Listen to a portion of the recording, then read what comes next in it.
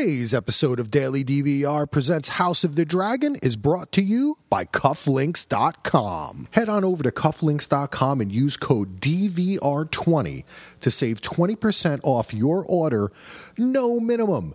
Cufflinks.com has the greatest products for looking good. They have all the geeky stuff. Man, if you want like a Star Wars tie pin, you want some cufflinks that have the Captain America shield, Game of Thrones, all the sports teams, college sports teams, they have everything to add that little touch to make you look great. So look awesome when you step out the door tomorrow. Go to cufflinks.com, use code DVR20 today. Right. Welcome back to Podcast Winterfell. My name is Axel. I have two amazing people with me today. Of course, my co-host Gina. Gina, how are you doing? Doing quite well, Axel. Happy to have our very special guest on this week. Yes. He's a favorite. And that person is Jenny. What's up, Jenny? Hey, Axel. Hey, Gina. I am doing pretty good this evening. I hope y'all are doing well also. Yes, we are ready to talk some dragons. Remember, you can go to dvrpodcast.com, see all the great podcasts that we do. We just all finished talking about Westworld. After this is done, who knows? We might get to Mayor of Kingstown if season 2 comes out. We got a lot of stuff over there. Mindhunter, all that kind of junk. You can also become a patron at patreon.com/DVR. I want to give a shout out again to Ian and Monsa, our newest patrons. I also want to give a shout out to Grandpa James. What's up, buddy? Sending me some cool stuff, chatting, putting some Facebook links up there, some pictures. Love you, man. All right. We got some other people, some patrons and some Facebookers that we've got an email from Brett. We've got Kim's Corner coming up where we answer some questions from a total newbie to this world. But before we do that, we are going to talk about our general feelings on episode 2 of House of the Dragon, The Rogue Prince. Oh, wait.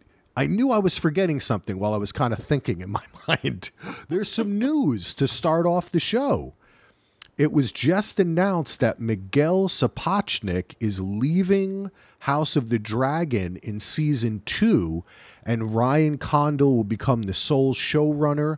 Alan Taylor, who has worked with HBO for like 20, 30 years, and did a bunch of Game of Thrones stuff too. He's coming on as an executive producer. And my interpretation of this is nothing to worry about. I think it was probably the plan from the beginning to have Condal be the sole showrunner and Sapochnik, who had more experience with the franchise and the production, come on as a co-showrunner for the first season to get the look and everything right. Then they bring in Alan Taylor. He's kind of, sitting there in the background, but really Condal gets to kind of take over and craft a vision.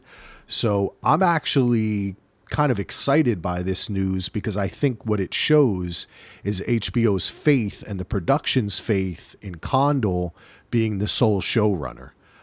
Do either of you have any thoughts on this?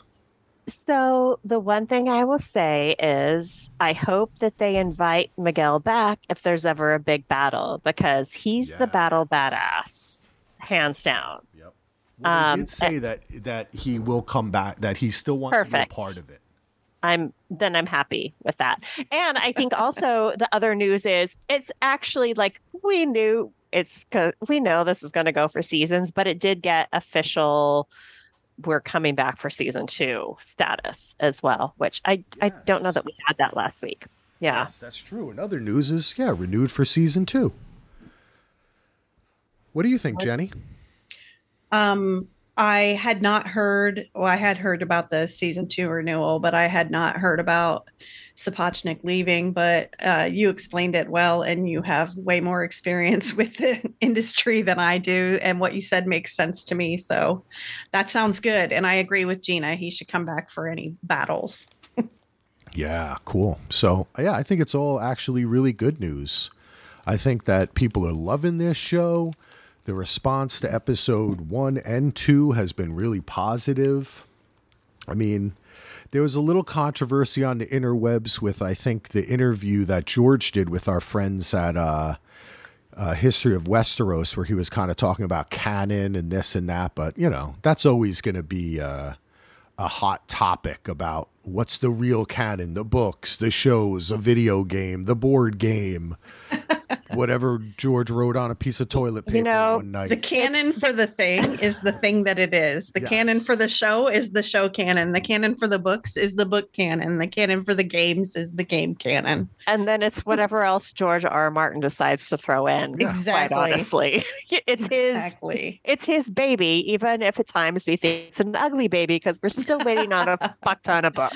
Right. Well, the funniest thing is that he did start out when they started talking about that by just reminding everyone in the beginning, I made all of this up. This is not real. Like we can, a couple times. I know that was really funny the way that he led into that. I enjoyed that interview. I heard a couple times, Jenny, he was like, I reserve the right to completely change my mind. And it's like, that's what makes a story, right? I've never really understood the thirst of any fandom to have things either A, planned out, or B, follow some specific Bible or like canon that has to be true.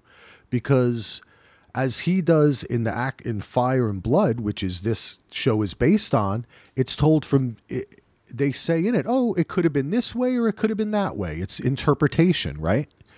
Right. So I think that we find that in real history, as he said in the interview too. So the fun part of it is just, wrapping yourself in this story and going for the ride and enjoying it. And if a different fact comes up, you just say, oh, okay, how does that affect my view of things? There doesn't need to be, I don't ever think in any of these fandoms, whatever it is, a Star Wars or Marvel or whatever the frick these weird things become, it doesn't need to be like so staunchly held, like a protector of the canon or something. I think it goes a little bit too far in it. You start forgetting that you're really just there to have fun and enjoy a story. Mm-hmm. Well, Right. and I think anytime you have a world with prophecies, like we know, okay, so Targaryens have dreams, red priests and priestesses see visions in the fire. It's not all the same. You're going to have differing prophecies and differing dreams and different nuances. And I think, it's just, that is what it is. I mean, you could even say that about Harry Potter. So, yeah, it is very interesting. Harry Potter. Yes. That prophecy could have been equally about Neville Longbottom and not Harry Potter at the end of the day. Yeah. We just didn't know. Didn't know until a certain point. All right. Harry Potter. I always think the funniest thing is to say to my son, because he loves Harry Potter, to call the guy Dumbledore, and he thinks that's very funny. I see. It is funny. Okay. All right. Let's move on to the Rogue Prince.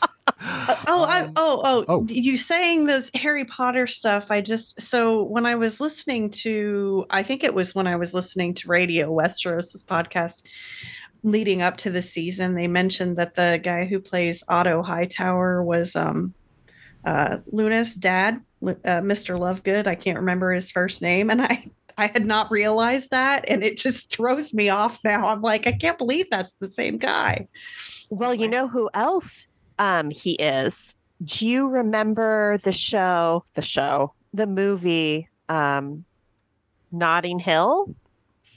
So, yes, I remember the movie, but I don't remember it well. He was like that crazy roommate who's like kind of a rocker and comes around in his underwear a lot and is a total spaz. Oh, he's That's been around him. for years. Yeah. He was in Train Spotting too. I don't think I ever saw that one. Well, Anyway. yeah. And in other casting news, and I have this in my notes because I was like, who do you think he was going to be cast as? Is the guy Patty, who is cast as King Viserys, he was offered a role in the original Game of Thrones, and he heard it was about dragons, and he's like, no, no, thank you. No, thank you very much. He didn't even read the script, and he was supposed to get a starring role. And so I'm just kind of curious what people think who he could have played, because looking at just kind of his general photo of him and like IMDb and everything, I get Littlefinger vibes totally. Really? See, I was thinking Ned. Me too. Yeah. Really? See, well, when you think starring role, like, yeah, for a season, I guess. Well, right. So initially, like, I was just picturing his face in my mind, like taking away the white hair and everything and all the outfits and just seeing his face.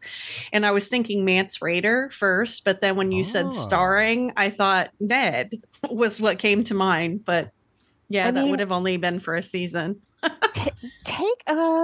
I don't know. Like, there's this one I photo need to of go him to that IMDb pops, now. There's one photo of him that pops up when you Google him, Patty Considine.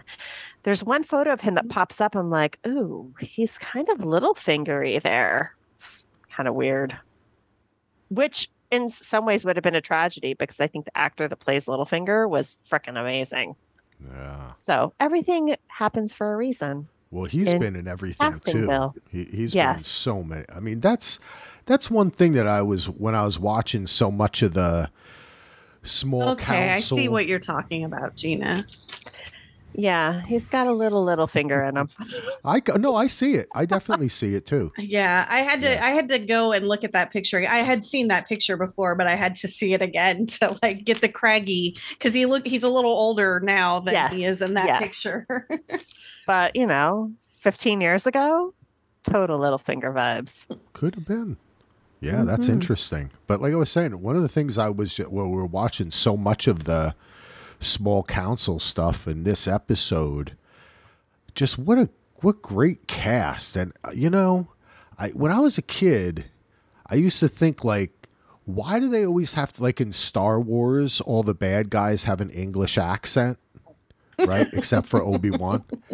And that kind of made him have a link to them in a sense, actually. Like, I think I read once that Lucas said something about that was like a little bit of a clue to Origins. But the way that they cast, like, because this is an American production, it's like we just assume everyone has to be speaking in like this high, like some English accent. But man, I'm so thankful for that, because they're such better actors. No offense, Heath Solo. But it's just like they're all trained so well. It's so believable. I love it. It could be training, but I have to say, and I say this from a career perspective, my personal career perspective, I worked for a British PR agency for a very long time. And I could be in a client meeting with one of my British counterparts, usually male, say something to the client about an idea we had with little response, and then have my male counterpart in his lovely British accent say the exact same thing and have them be like, whoa, that was amazing. Because it is the British accent. It is a panty dropper. It convinces people. Well, it's crazy. It just sounds smarter. It does sound smarter. And it does. It's also our origins, right? America was a British colony. All of our, you know what I mean? Like, the accent back in the day of the people who founded this country was different from what we would hear now or how we're speaking, And I think it's like the Lord of the Rings shit. Like, everything, we love to hear people just speak in that kind of different accent, and all of a sudden it makes it just seem believable. But I think there is the training is different. And I think that you do tend to get, I mean, look around. I think a lot of the great actors are come from that side of the narrow sea. Fair. I mean, we do have our Tom Cruises, but he's just really good at running. Okay, shame on you. On the accent front, not about production or acting or capabilities or anything, just on the accent thing, because I realize that it's like a made up accent and not the way that that person really speaks. But Miss Aria, what in the world is she trying to do there? So it was really funny because I listened to the Joffrey podcast this week, and Catfish's main complaint was her accent. And I 100,000,000% agree.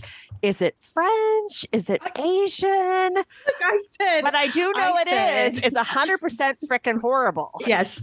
I said, what the fuck kind of accent is this woman going for? It's like French, Caribbean, Korean, and I don't know what else, but maybe Naboo. Naboo is a good one. I like that. Oh my God. So bad. It's awful. So bad. That's exactly what I wrote. And I mean, well, you I'm know, not our next guest anything about her acting, because you know what? I can't even pay attention to her acting when she's speaking. A bit less severe than a lot of dragon eats her soon. Okay, we don't have to worry about it anymore. As we were speaking, I went up and I looked up a YouTube interview with her to hear her actual speaking voice. Yeah.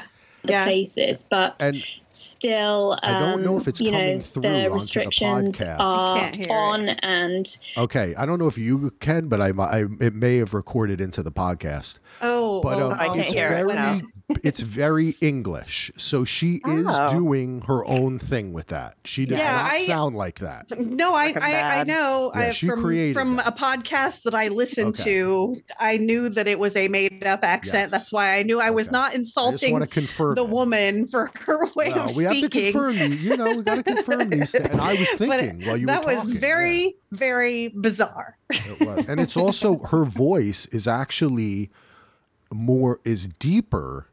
The thing that I thought when because I knew we were going to talk about this when hey man, your little talk of accents just rolled right into that naturally. I said, I know I got to hear what really is, and it's like this. It's like she goes hot, like a little this high.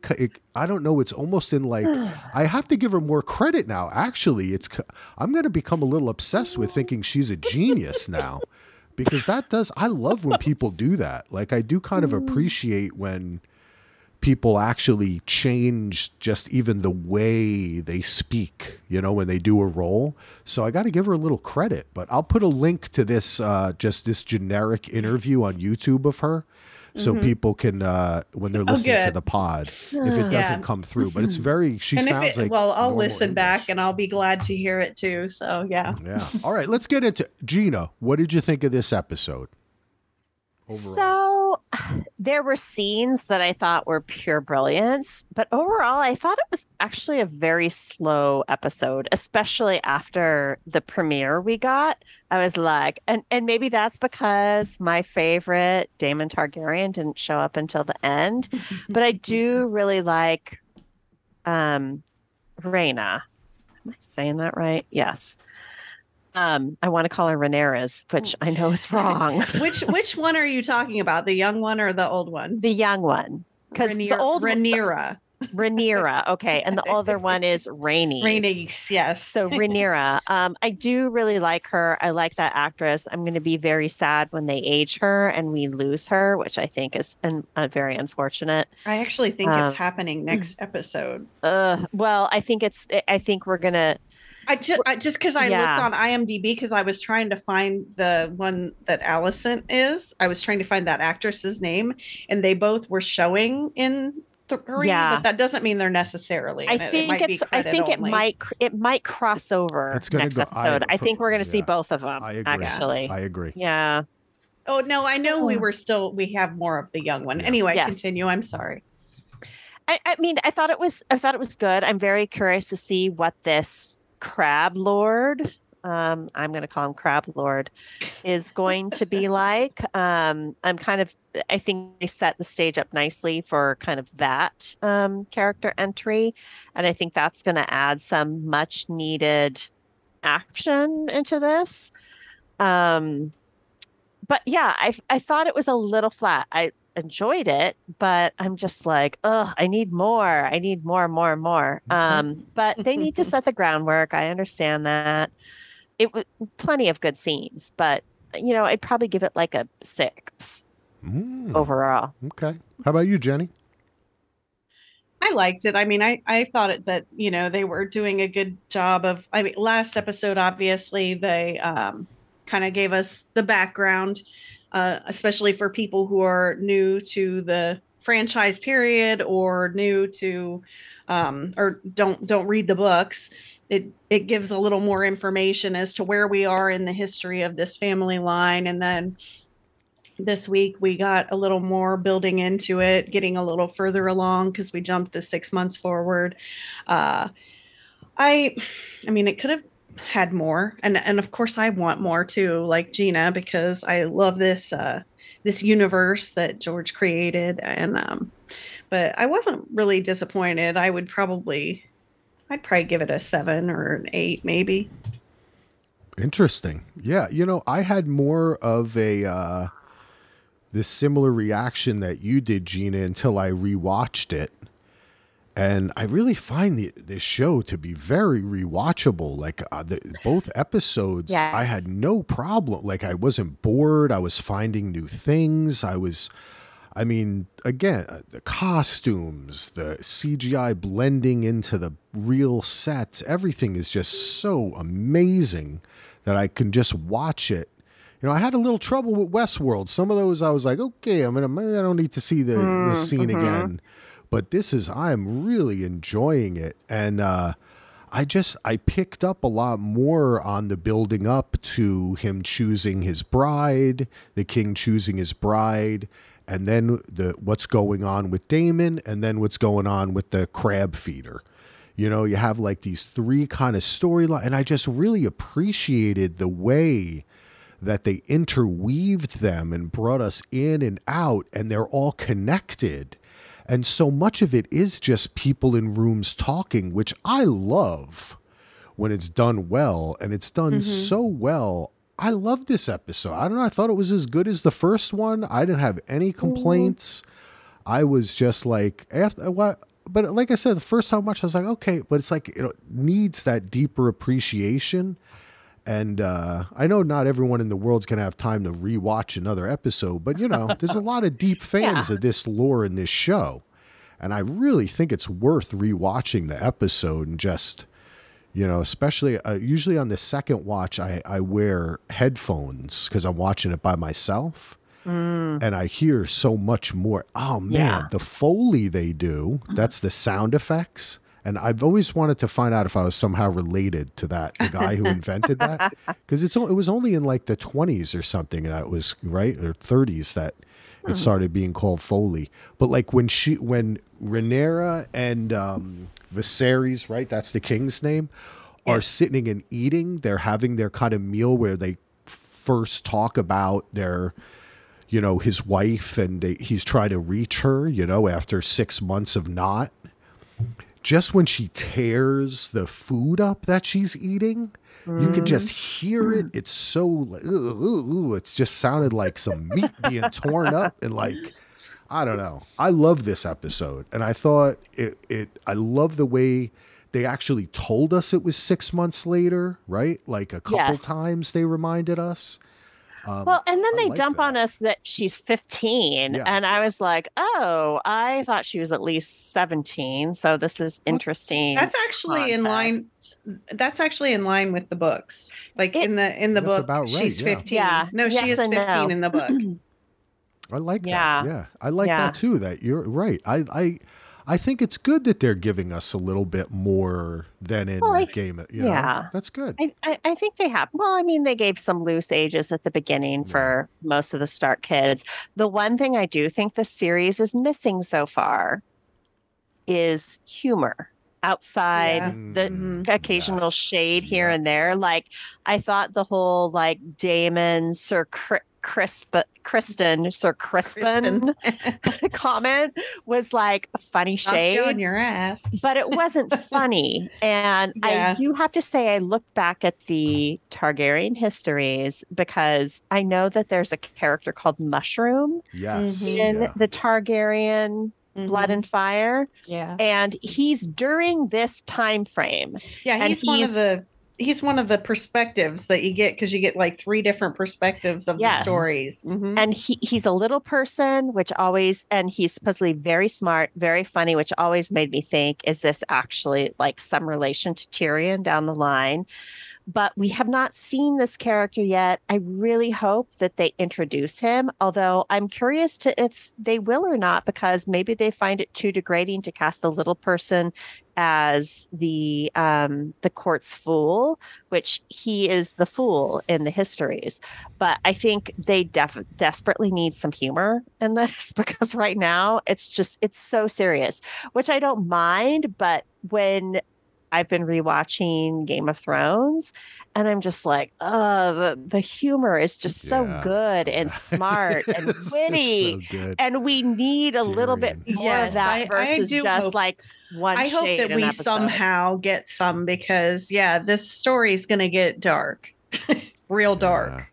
So far, I do see a potential in Daemon and I think there's and there's a funny line when they're on the bridge, and Otto says, "You're gonna bring your house to war or something." And he's like, "Let it be," or he's just like, "I don't care." I can't remember what he says, but it's a fun. Matt Smith has the potential to ham it up in that fun way, and as the story progresses and things become more violent and angry and emotional, and there's war and shit, I think there's the potential for him to ramp that up and bring some of that humor. But I don't know, it might not. I think it just might not be a part of this show. But he can't be the only one. If it can't just be on his shoulders. Mushroom. That would be. It would be. Fun. That'd be really fun. Maybe we get him in season 2. It could even make the character not be a little person if they feel that would be demeaning. That's true. It could just be an average sized person. They could get George to play Mushroom. That would be amazing. How awesome would that be? Come on. Dude, that would George. Be perfect. I do not think he would be up for that. I mean, if he were a bit younger, he probably would be up for that, and he would be excellent. That would be That's great. Funny. Hey, we have a good email from Brett. Does anyone want to tackle? Anyone have it up or should I? I have it up. I can read it. You want me to read it? Sure. Why not? We'll go paragraph by paragraph, because he kind of breaks it down. So he says, if King Viserys is making more of a connection with his daughter, and he knows he's going to announce his marriage to Alicent at the small council meeting where his daughter is going to be, why the fuck would he not tell her in advance? Neglecting to do this seems to border on manufactured drama. Ding, ding, ding. I agree 1,000%. Okay. Brett. Yes. Me too. I thought that was just low. Yeah. I thought it was fucked up too. But yeah. But Are we ready? But when because he says manufactured drama, so that kind of takes us out of the story and into the creation and the writers. Did you think that they should have included that the way that happened? That was definitely a narrative ploy, right? And they were setting us up for when bam, we're in there and he announces it. Oh, why is she there? The camera pulls back. Oh, glances from this person to this person, right? So did you not like that about this episode, or did you not like what he did? I don't like what he did. Yeah, I don't like what he did. That's what bothered me. The other part was, I guess it does kind of seem like it's manufactured drama, because I feel like they could have played it differently. I don't know how it was written in the book. I don't have it memorized, or if they even put it in there how it happened. But I could see it having happened in a similar way to that. Or I could see where he could have taken her aside and talked to her, and then told the small council. Like, I don't understand why he had both her and Alicent there. I guess I feel like maybe she should have known, since Alicent was there. And when is Alicent ever there in the small council meetings? And it's like, but still, that was just a fucked up way to do it. So yeah. Especially when they had the conversation just before, like, yeah, I'm going to have to remarry. She's like, yeah, I get it. He could have just been like, by the way, I'm not thinking of your cousin who's frickin' 12, but I'm thinking of your BFF forever. Yeah. What do you think of that? Like, right. Hello. Right. But if that, yeah. Yeah. But I guess if they hadn't really spoken, which seems weird in like 6 months since her mother died, even though they were like having to dinner together on a regular basis, like, I don't know. That just seems like a really bad relationship from the get-go. What's that? Which relationship? Between Viserys and Daenerys. Oh, yes. Or Rhaenyra, sorry. Yes. Daenerys. Yeah, I think that this question is really interesting because so much of this episode was the repairing what we didn't see over that 6 months, which is, first off, he names her the heir and the successor, and like that beautiful candlelit scene that was like frickin' Barry Lyndon Kubrick special lens. I would love to see how they shot that. I'm sure just the candles were real and everything else around it was like CGI. Yeah. And that sept. That was amazing. And that sept is not Sept of Balon. That's like a earlier sept, which I adored. And it reminded me much more of the House of Black and White. I like that. Yeah. I like that. That's cool. That would make sense too. More of a connection to Essos, you know what I mean? Like we see, that's a whole nother conversation. But yeah, History of Westeros covered. I think they talked about what sept that was, and it was the one that was built apparently when shortly after the Targaryens came over and they joined.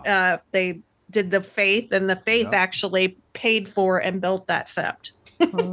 That's cool. Anyway, that's very cool. But what I was saying, I just like the way that we saw them coming together. You know, she cries in that scene over remembering her mom, which kind of opens her up. Then her dad has the conversation with Alicent. Does she know we're speaking? You know. And then Alicent even gives him good advice. She tells him, reach out to her, talk to her. You need to try. And then he does it, right? And then they have a connection. And then they have another scene where he says, I'm going to have to get married, but you're still first in succession, right? He kind of reiterates that to her. He soothes it. And then you have this turn where all of a sudden he's marrying Alicent, right? Without telling her. Well, honestly, it lines up with what his behavior has actually been. He says the words, but he doesn't follow through. Like he makes her the heir, but then in the small council meeting, he lets Otto speak over her. And when he tells her that she can be open with him at dinner, then when she tries to ask him a question, he blows her off and tells her she'll learn later. Like, when is she supposed to learn? He's not teaching her anything. It's terrible. And he's not listening to her either. We agree. No, I agree. Yeah. I agree that they show how there's like these small baby steps of trying on both of their parts, that the intent is there, right? But it doesn't end. And I think what we're not seeing is what Otto says to him right before.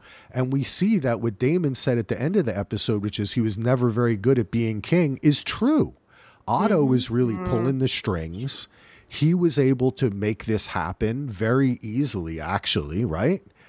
And I think he kind of controls things. So I think that it was interesting that they put so much time into it to then just have it thwarted at the end. But I think it makes a great point. And I think it's really good writing and structure of the episode, that it makes you feel what she must have felt again and again and again, which is that her father is weak. He doesn't act. Her mother was probably the one running the family, right? And we don't know what the deal between her and Otto was. I would have loved to have seen that. Maybe she was too busy having kids all the time, right? Forced into her role. But I don't know. I thought that whole progression through the episode to that end scene was like really, really spot on. And I don't know, the whole thing of him trying to get him Why he didn't tell her, Brett, I think, because we didn't see a quick scene with Otto, as always happens, where he's like, you should do this. And he's like, okay, I'll do it. Well, fuck my daughter and this guy and everything that would be good for the kingdom, really, and for Targaryens and, you know. And also, he's just not listening to her. And she's got some good ideas. And then she knows he's not listening to her. So eventually she just goes and acts on one of her ideas. Yep. And it ends up being the right thing. You know, it's sad. Yeah. Sad for her. Yep. And that's the second part of the email that Brett sent talking about Daemon. I can read this part. The king is cornered about how to handle the Daemon problem. He jokingly asked if he should send him to the wall. Yes, you absolutely should. He's the biggest threat to the realm. You half-ass banished him to the second most powerful seat in Westeros with enough loyal men to provoke a civil war. He's a loose cannon who ain't going away. Have some balls and just send him to the wall already. If people don't like it, too bad. You're fucking king. Brett's getting vicious, man. I like this. Well, actually, he didn't banish him to the second most powerful seat. He told him to go back to the Eyrie or wherever, to Runestone. True. He just went to Dragonstone and took it. Yeah, he took Dragonstone. That's true. Good point, Jenny. Yeah, I think a lot of what you said about him before, Jenny, too, in relationship to Rhaenyra, how 6 months later she's still just pouring wine. He talks a lot, and in the end, Otto makes the decision. Or someone else makes it. Honestly, decision. I think the little scene with him and Otto where Otto was like, yeah, you got to remarry. I'm glad I'm not the one that has to remarry. Because, you know, he was still, you know, sad about losing his wife and he wouldn't want to be placed in that position. But yes, the king is in that position and needs to. But I think that it was just Alicent like being there for him and then bringing that little replacement dragon for the one he broke. And just being sweet. Like he was like, if I got to pick somebody, I'm going to pick the one I want. I'm picking her. Well, I don't think that, but I mean, she was there because Otto placed her there. So he was doing what Otto wanted, but I don't think that there necessarily needed to be another conversation we didn't see because it was all like all the groundwork was there. It's like he says one thing, but he does something else. Yep. He says another thing, but he's and it goes back to something else. It goes back to what Daemon said at the end of the first episode, which was, you are weak. They're pulling your strings. They're in control. That's why you need me as hand to basically watch your back and make sure you can actually rule. Yeah. You know, it's because it's not that he's a bad king. He's just highly above Robert Baratheon. Yeah. Great actor, though. Great acting. Yes. Oh, yeah. Wonderful. Yeah, definitely. And as far as, you know, it made me think when Rhaenyra goes and confronts Daemon against the wishes of her father, knowing, too, that there's not really going to be any retribution or right. Like she knows she can do it, too. Right. She's seen it happen before. Who cares? I'll just go and do this. It reminds me and it makes me think this show, and we didn't talk about the opening credits. I've got comments on that. Okay, let's not forget to talk about that. But it reminds you know, this show is House of the Dragon, the Targaryens. And you think about the history of the Targaryens and coming to Westeros and then being there for a while and then Aegon taking it over. And they are from a different culture than these people, right? Even though there's various cultures in Westeros too. But how Viserys here represents like kind of the loss, the Targaryens losing their fire in a way, right? And Rhaenyra wants to bring it back and Daemon wants to bring it back because their king, he's not even a dragon rider, right? He doesn't even think when she says, we have dragons. And then when the sea snake says to him, why, in another part, he says, why should they be afraid of us? Why should they be afraid of us? You have fucking dragons. That's why they should be, but you're not showing that force, so they're not. So it's interesting that's there in this episode too, that this king is like kind of not really going for the Targaryen. He's not bringing forth that Targaryenness. He's not fire and blood. Yeah. Yep. It's interesting. Yeah.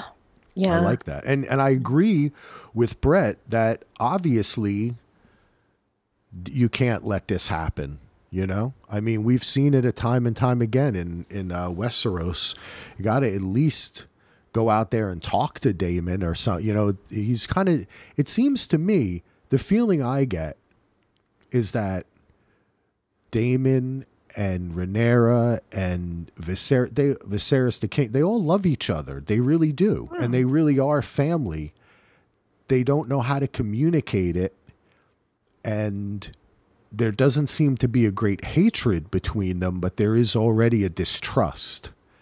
I thought the scene with Daemon and Rhaenyra was great. She was awesome. I mean, I know a lot of people compare her to Daenerys, but I don't know. I really find her more to be like, what's her name? Arya.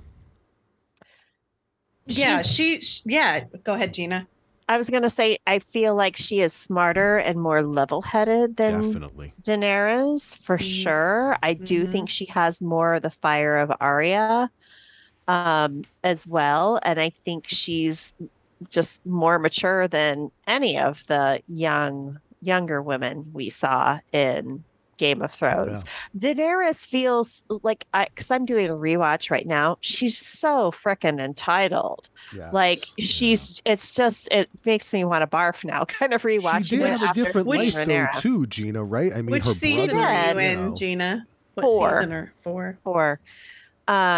By the way, Joffrey blows the whole ending of this series in season 3. Just spoiler alert. Don't watch him in the sept with Marjorie if you don't want to know how this ends, because he did that. I was like, mother effer. Anyway, but I do think Daenerys is just, even though she had a harder upbringing, somehow she seems more spoiled. It's just really weird. They're kind of desperate too throughout. That's what I found on a recent rewatch. Yeah. Like she's constantly has to tell everyone, I'm the Targaryen. I think that's because of her, even though she had the hard raising, basically being enslaved, she also had Viserys as her only Targaryen role model.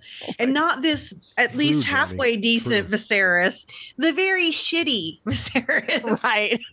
Who was clearly insane and lusted after her in a really creepy way. I mean, gross. So, I mean, you got to give her a little there, and plus, you know, there was a whole lot more incest that happened between this timeline and that timeline, and her parents were siblings. So, yeah, that's true. Yep. True. Oh man, Brett, thank you for the email. That was awesome.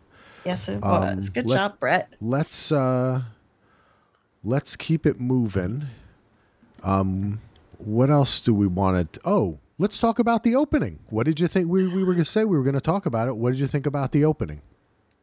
So, I was like really excited at first when I heard the core music. It does not bother me that they basically reused the music from Game of Thrones at all. But I was just like, there's a lot of blood in this. And like, that's okay. But I felt like the sigil representation was really poor. Yes. I was like, I can't really see these. They don't make sense to me. It's not like the way it was when we were getting things on the map. What I would have preferred to see, and I think would have fit a lot better with the series that we're in, I would have loved to see them do a history of dragons and their dragon riders and the Targaryen family, kind of from a family tree sort of standpoint from when they first invaded Westeros to the point we're at now, even ending with that egg that Rhaenyra ended up catching that Daemon threw at her. I would have liked to see kind of more about the dragons, who rode them at various times, because I do think her father was the last person to ride the first huge dragon that they brought over. And it would have been an interesting way to really show what House of Dragons looked all about. And instead we got these like really crappy sigils and just a lot of blood. And I thought the opening was super lame. I think if anyone, like I came up with that in like 2 minutes. I think if anyone had really put any thought into it, that would have been an idea on the table. Like, I don't think I'm that smart. And but like this was a good, my idea is a great idea. I'm just going to say it. It's like a better idea than what they came up with. I agree. I actually do like the idea of what they did. I think they could have represented it better because they could have, for example, the little freaking chess piece looking things that they apparently 3D printed for use when she was choosing the Kingsguard. I mean, I watched the behind the scenes, so sorry. That was how those were created. That. Yeah, I those love are great. The miniatures and everything. Yeah, but those things, like something like that, they could have had like those pop up from the little token things that were showing the sigils that you could barely see. So you could at least have a chance of seeing what the fuck they were representing. But basically, from what I understand, it's basically the Targaryen family line bloodlines. That's why the blood's going from old Valyria, and then their marriages, I guess, in Westeros, and showing how they're tied to the other families in Westeros, which makes sense. And it is a good idea, but they could have represented it a little better. I liked seeing the blood going in all the channels and stuff, but I wanted to see more. Like, I wanted to be able to see what families they were going to better. Yes. Okay. And I think the dragons would have been a great way. I agree. Dragons and more prominent sigils or tokens or something. Like I felt like we got 1/10 of the animation that we got with the original Game of Thrones entry, where things really pop up and you see like a whole city or a whole territory. It's just like this little bloop sigil. Right. Okay, and it goes too fast. Like the blood covers it and you can't see it anymore. Like there's, I'm like, I'm just waiting for History of Westeros to do their in-depth on it that they're going to do. And I'll watch it on YouTube because, you know, they'll have stills and then I'll be able to understand it. I mean, I'm like, that's, awesome. That's why I give them. That's why I'm a patron. I give them money for them to do that. It's worth it. Yeah, I agree with both of you. I will never watch these opening titles again, too, because I am like a person who, when I have my blood drawn, I turn my head. I walk into the room looking the other way. With my wife holding my hand, and I say, "Just stick me. Don't even tell me. Don't give me that. Don't wipe my arm with that shit. Just hit me." I don't just do it. And the best, they do it. And last time I had it, I didn't even know it was in my arm and it was over before it even began. I was like, I want to marry you. I love you.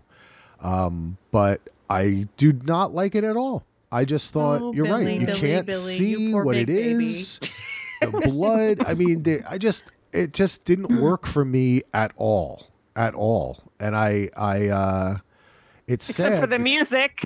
That was a keeper. The music, at first, I didn't like that either. But then I thought, okay, this is like the Marvel music now, the Star Wars music. They're going to open everything with this is the theme of this world, right?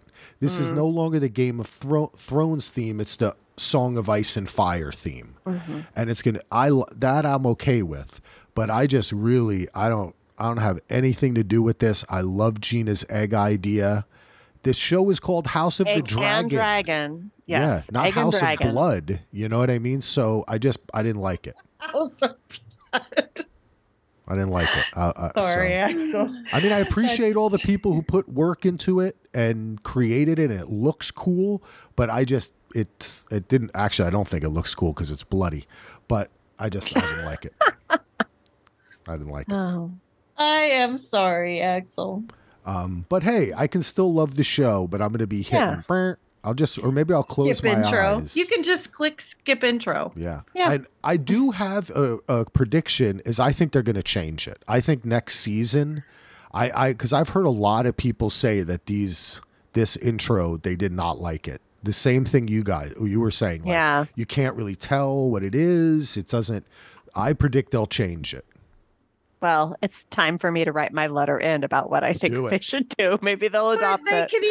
They could even act like they were planning to change it, and because like they did change it on the original Thrones, so they would change it up based on the areas they were covering and whatnot. So I mean, maybe they'll change it up because claim that was the plan all along. Who knows?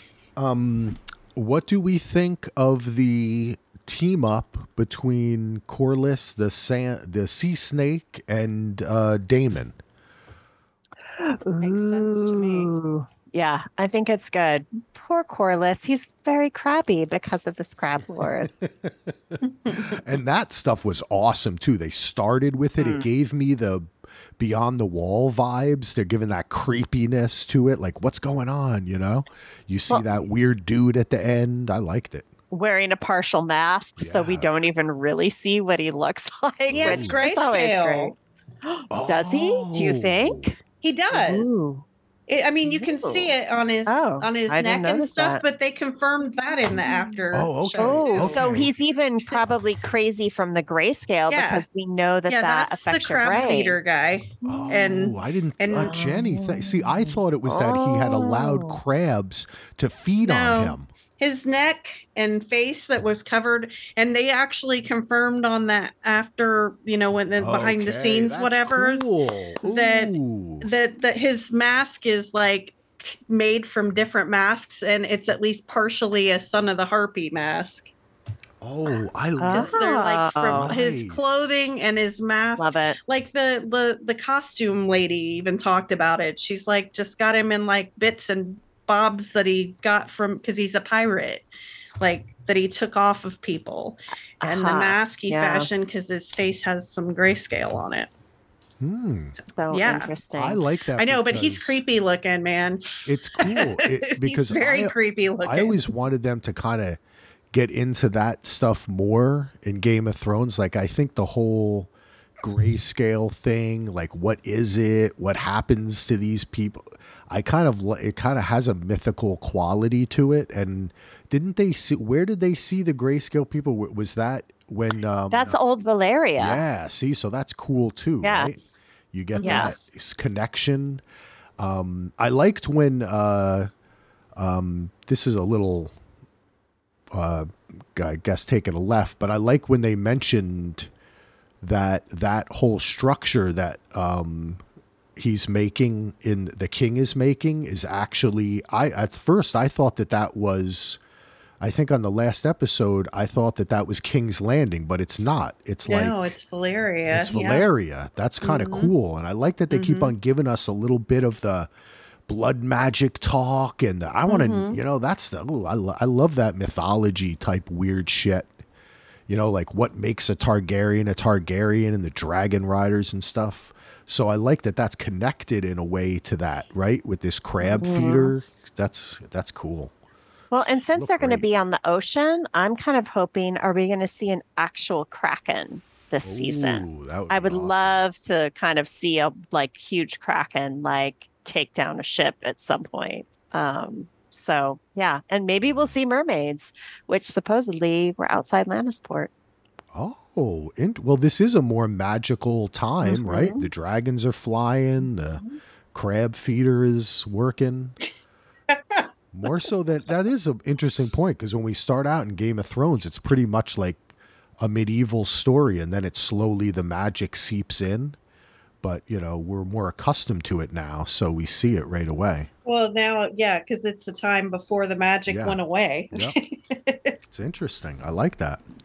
All right. What else? Is there anything else that we want to chat about before we get to Kim's corner, her questions? Do you guys think that there's anything going on with his inability to heal? Ooh. Good one. Definitely metaphoric, right? That the throne is doing this. Yeah, I mean, right. But like, why can't he heal? Like, why is the thing on his back getting worse? Maybe Otto's poisoning him or something. Or why is his hand rotting away? Yeah. You know, it would be interesting if he was also somehow being simultaneously poisoned, not necessarily because of the throne, but because of something else. Because clearly his immune system is not great enough to help him heal. I mean, maggots feeding on your hand to try and get rid of infection. Sounds fun. Maybe it's the dust from the sculpture we were talking about, or so it's somehow, like that would be metaphoric too, like the past, right? Well, old Valyria is not only poisonous now because of the grayscale that lurks there, but it's poisonous in this little sculpture that he's had created by stonemasons. Interesting. Oh, maybe. Yeah, that is interesting. That is interesting. I wanted to say the scene when the king is walking with the 12-year-old little girl. Man, that girl looks like she's like 8, man. She does not look 12. She looks so I think she really is 12, but like she's so little. And Viserys is, I mean, you do get the feeling it was strange because you start right and you see them like kind of in a distance and it's like, oh my God. And then, but as they talk, you feel like they're both trapped in this. Like he's like that propels his decision to go with Alicent, is that they have a connection and that it could somehow be something real and not just for political purposes and not just to do what tradition dictates. And because look what tradition would dictate, that you'd have some tiny little girl saying, you won't bed me till I'm 14. That was like, I mean, that was rough. Yeah. It was rough to watch. And her father, and oh man. Yeah. And I feel like the whole pitch that Corlys gave Viserys, it's like, was this your pitch to Rhaenys when you wanted to marry her? Like, let's join our houses because I will set you up to like be a great queen, blah, blah, blah. It just sounded like we've been here before. This has been a story that's been told before. My bloodline is from Valyria. I've got a ton of money. I will get you where you want to be. Like, clearly it's like great talk, but no outcome. So I don't know. That's a great connection because we see the conversation between Rhaenyra and her right after that, right? As they're watching, and she's resigned to the tradition and knowing that as a woman, they would never choose her. And Rhaenyra's like, well, they just didn't choose you. And she's like, okay, I mean, if that's what you want to think, but look around. I don't really think that was the deal here, I mean, it would have probably been better. Obviously the scene was like made extra creepy by the fact that the girl, and I'm sorry, I don't know the actor's name, but the girl who is playing Laena is so small anyway. And then he's tall and he's substantially older than his book counterpart because from what I understand, Viserys at this time period was only about 38 years old, not in his 50s. So even with Laena being young like that, with the way that things were at that, in a medieval time, it's not quite as creepy, still creepy as fuck because you don't do that with children. But I think part of it was also that her love of dragons, and he seems to like kind of be afraid of dragons, even though he was a dragon rider for a few years. Like and yes, he was Balerian's last rider before he died, but Balerion was very old and slow by then. Well, just like, okay, another guy riding me. Okay, let's go. Sorry. It kind of works both for the dragon and for the poor little girl. Sorry. Yeah. But so, I mean, it would have probably been better for the realm had he just married Laena, though. Honestly. But let me ask you this, Jenny. They and this is just related to their conversation, but she says she asks him about another dragon, and he says, "Oh, the dragon keepers think she's over here or something." Or yes, where is X dragon nesting? Yeah. And I didn't catch the name, but it was Vhagar, and it was, I think it was Visenya's dragon. Okay, interesting. About that, but well, and I think that dragon egg that we saw tossed around, that's going to be another significant dragon. Okay. All right, let's not, no spoilers. Yeah. I was like, you can cut that out. Very significant dragon. Well, I think that conversation was definitely there to, right? Like that was foreshadowing, and we're being introduced to basically a new character, right? Yeah, and it's the oldest dragon that is still existing. It's like that dragon's not as old as Balerion was, but that dragon is very, very old. It's a very old dragon. Cool. And like I said, I believe it was Visenya's dragon, which was one of the first Aegons, the one that came over and conquered Westeros. Okay. It was one of his sister wives. So it's a very old dragon. That's awesome. All right. Well, we'll see what happens. I definitely just felt like that was there for a very good reason. It's definitely there for the whole conversation was, and like you said, though, it does make sense. That's why I felt the whole thing with Alicent, I felt was, in the first episode, I felt like she was kind of in on the con. I've come to find just from watching the behind the scenes that at least the actress feels that she's kind of doing what her dad tells her to do, but she also genuinely likes the king, that they have a genuine connection. And I think that after hearing it, I said, okay, that does make more sense. I do think upon rewatching it that you see that they really genuinely have a connection, not only in their grief. Well, I'm not saying it's right. I know I don't, not in all ways, but I do think that his choice was one somewhat. I kind of felt, I don't know what you all think, it was kind of like a choice of love rather than a choice of tradition or, being the king. Because it would have been smarter if he had united those houses, right? Like that would have been the smarter thing to do. I agree that I think the king chose what he wanted, but there was a look on Alicent's face at the end of their last scene before the marriage was announced that made me think she was kind of disgusted by the whole thing and him. So I don't know that she actually cares about him. I feel like she's been manipulated into a very forced Marjorie Tyrell role. Where Marjorie was older and more sophisticated and had more experience. And so she was kind of game with what her grandmother was telling her to do. Where I think this is a very young and inexperienced girl who has known nothing other than this. And her father is like the only parent and, maybe adult in her life. And so she's doing what she needs to. And I think the anxiety, cuticle picking, finger biting thing is a symptom of the fact that she is not happy in any of this, and she wasn't happy in any of it even before it began. So part of me was thinking, okay, now she's going to marry this king, and the breeding of Targaryens together have been known for creating mad people, mentally unstable people.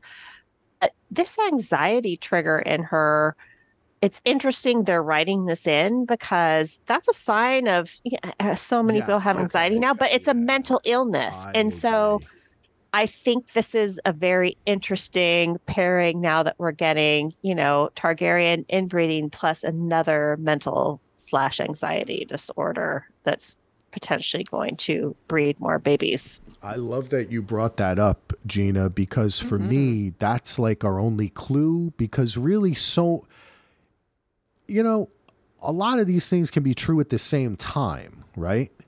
Like she could actually find the king to be a safe, secure, interesting guy, but also not want to bed him and not want to be in this position, So I think that it can be complicated like that.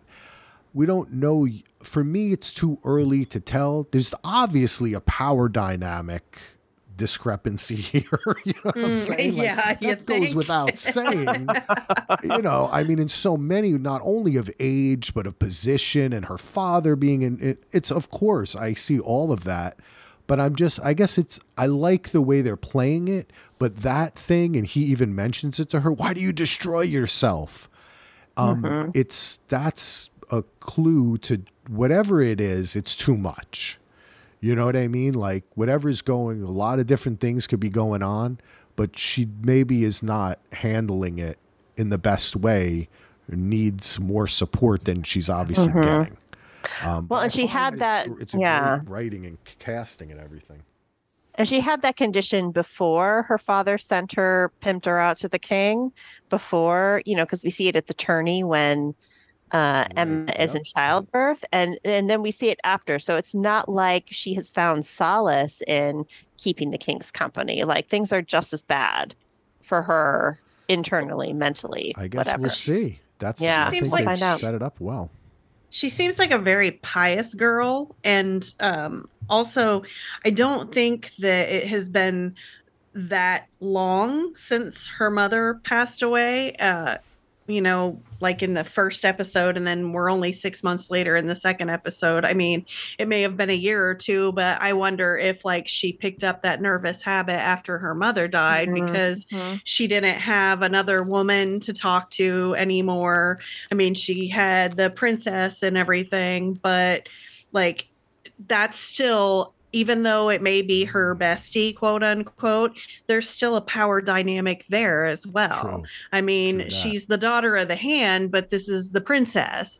And, so like she probably has developed that over time as a result of her situation. But I think of her as similar to kind of how Sansa was, but like how Sansa was when we started the series and the books, but a few years older. Like if Sansa had stayed in that same situation where she was, she had stayed at Winterfell and kept on having both her parents there and doing her life like as it was, she would have matured to be a girl similar to where Alicent is when we start this story. I think that's a good point, Jenny. But her mother passed away, and then her dad's the hand, and like she's I guess supposed to be around the same age as Rhaenyra, who's 15. So Viserys has been king for 9 years, so she was 6 probably when her dad started being hand, if her dad has been the hand the whole time he's been there. So she just had a highborn raising before that, and now it's even a higher status, but it's more stress. So anyway, that's great. I love that. You're right, putting it into perspective. Speaking of putting it into perspective, let's go to Kim's Corner and let's answer some questions from Kim, a patron, a friend, a listener from New Jersey as well, just like me and George. And she did not watch Game of Thrones, and she has some questions about this world that we're in. And Jenny, I understand that you have some handwritten, like a scroll that you would give to a raven, some answers, and we'll all kind of chime in. But do you want to take us through this, Jenny? Well, I don't have the post up, so okay, if you want to read me... I will ask the questions.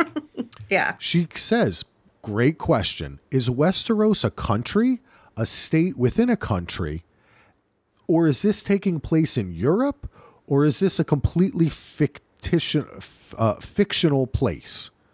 And she says, I'm making the assumption it is Earth.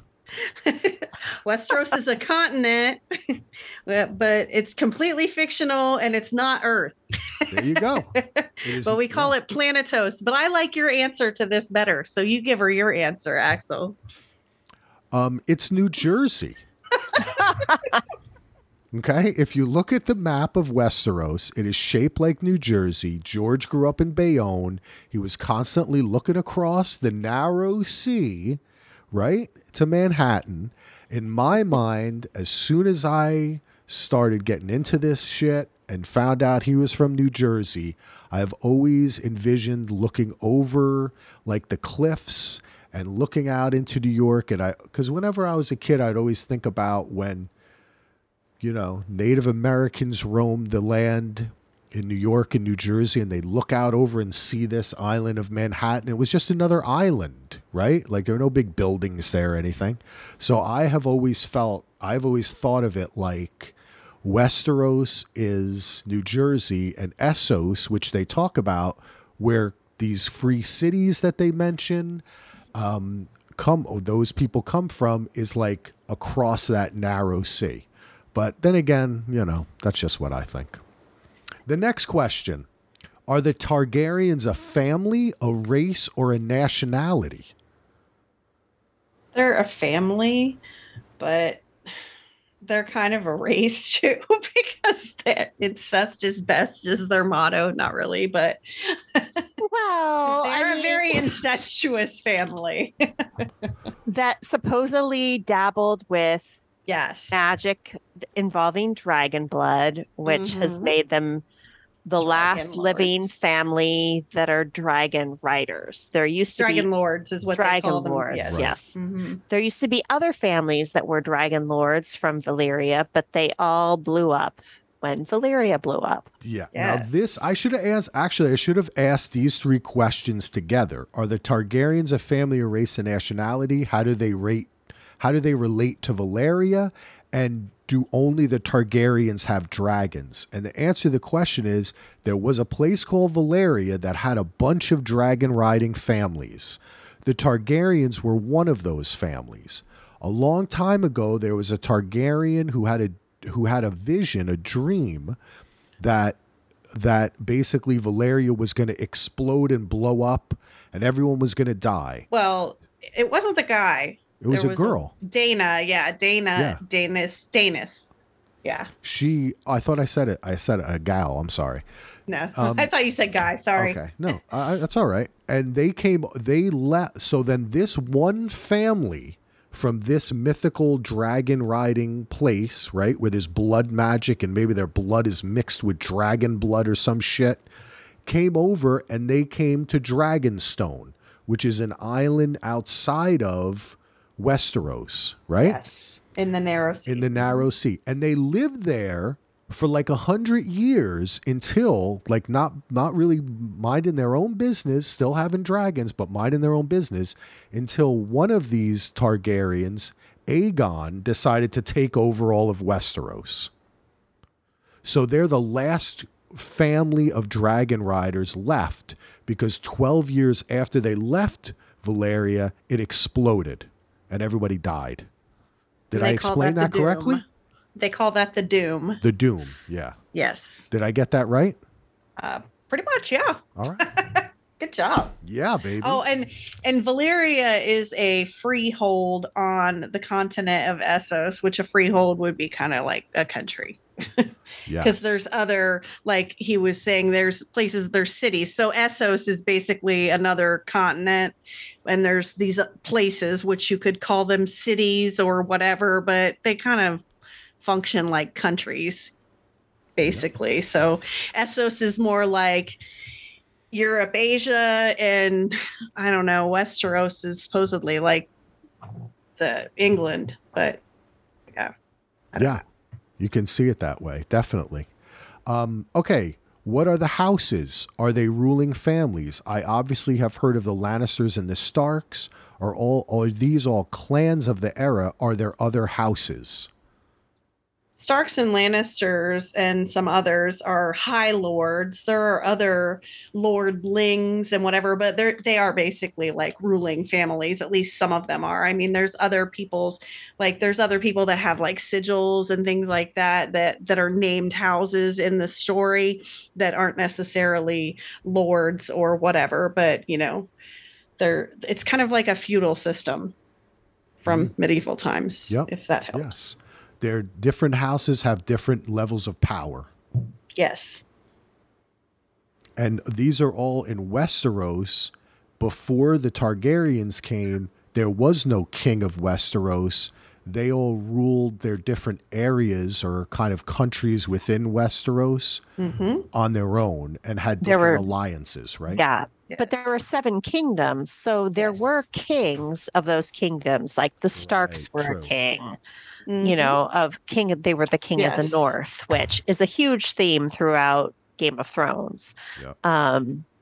That kind of leadership. But yeah, all the 7 kingdoms had kings, and part of the Targaryen takeover was the Targaryens using their dragons to make all the kings of the 7 kingdoms bow to them and relinquish their thrones, individual and at this point in the history, there are only 6 kingdoms because Dorne has not been brought into the fold yet. But we have had reference to Dorne already. Yes. Because Kristen Cole is part Dornish, and he talked about fighting with in the Dornish marches in this episode. And the Dornish, they like beaches, wine, and fucking. Yeah, they do. And spicy foods. Spicy foods. Good question here. What are the bloodstones, stepstone? I think it's the stepstones, right? The stepstones. That Corlys refers to in reference to where the crab feeder is taking boats out, correct? Mm-hmm. It's a series of small islands in the Narrow Sea. I believe it's like what remains of the broken arm of Dorne or whatever, which like was, I don't know, in some mythical past in Westeros history, the continents Essos and Westeros were connected together by a, whatever you call that when it's just bridge. A very, and it got broken up.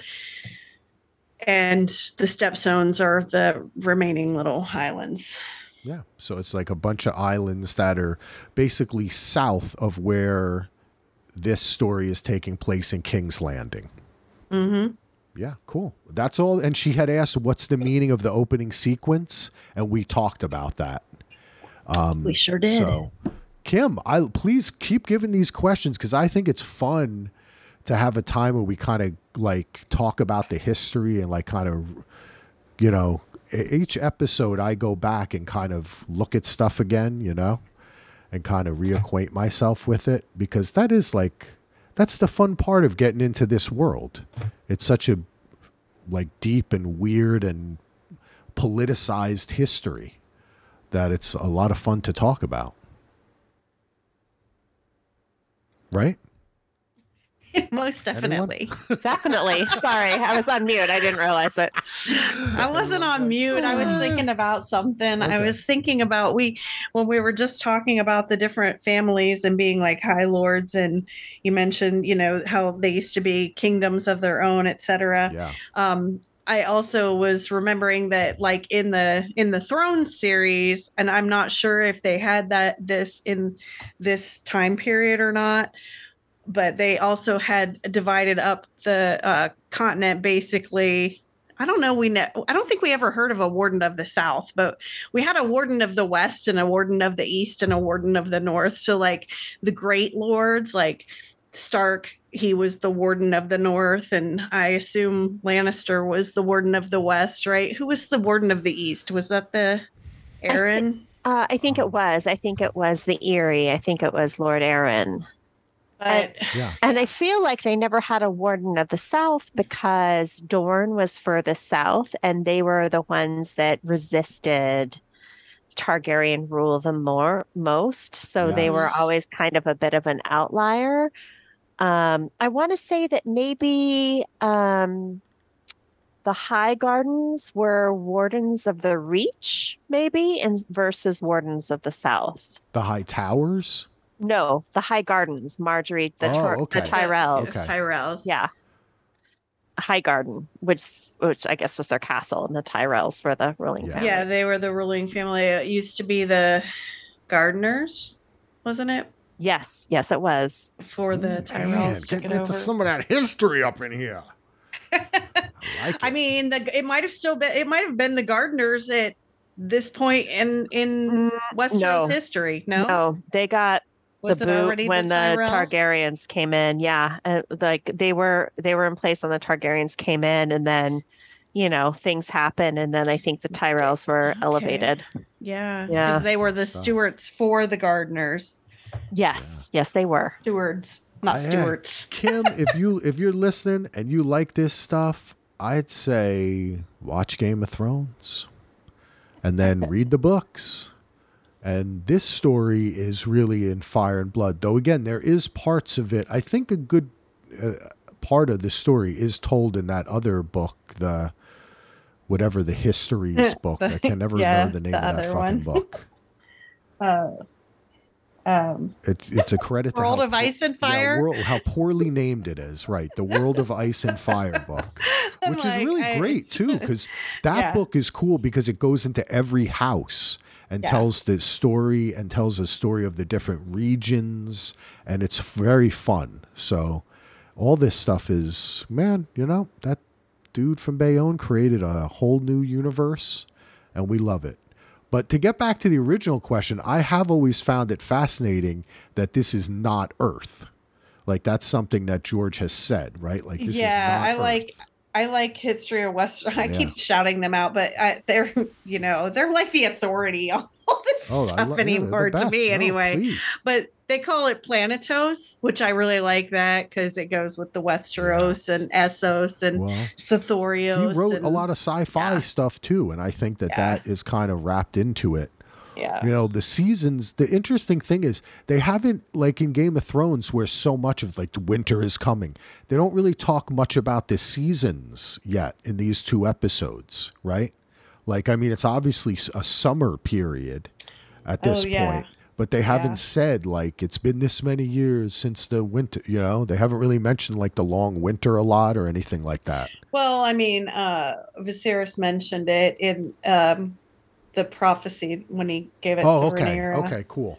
Well, I mean, he mentioned the long winter would be coming, that blah, blah, when they needed to be seated on the throne and yes. Well, you're right. They did mention that, but they haven't specifically said. No, they haven't mentioned their own weather. No, none of that has occurred. No. That kind of stuff. So that's another thing, Kim, is that in this world, the seasons, like summer can last like 100 years or something.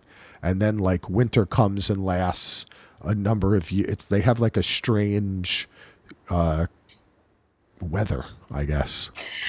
Oh, and the Could houses, be magical too. They have sigils, the little symbols, and they have words like he was just saying winter is coming. Those are the Stark words. Mm-hmm.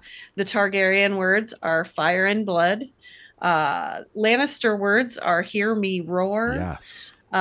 What's Tyrell? Because I'm like over here going, every rose has its thorn, and I'm pretty sure that's not it.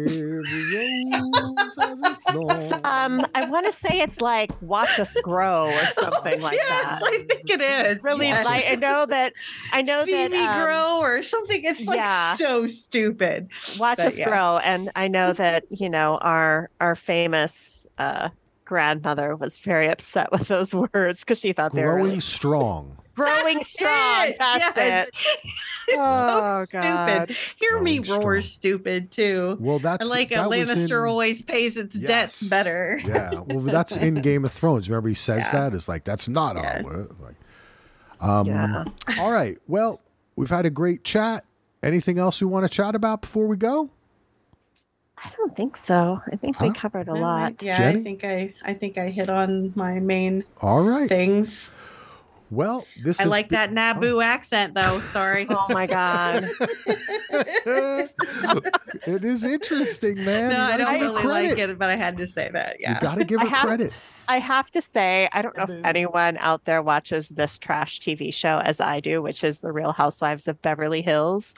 But there's one of the women on it. Her name is Dorit, and like the first couple seasons she was on, she has like a really it seemed like a strange accent because like her parents are Israeli. She spent a lot of time in like Spain and Italy, and her husband's British. So she had a really like funky accent, but it's still nowhere near as bad as the accent we talked about on this show.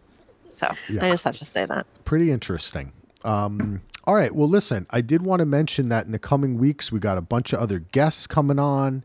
Solo's coming on. Andy's coming on. Roberto, Mike from One Mike is coming on. Bubba and Catfish are coming on as well. So we're going to have a bunch of other guests. We still have a couple slots open.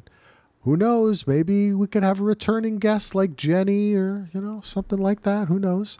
But it's been great to have you, Jenny.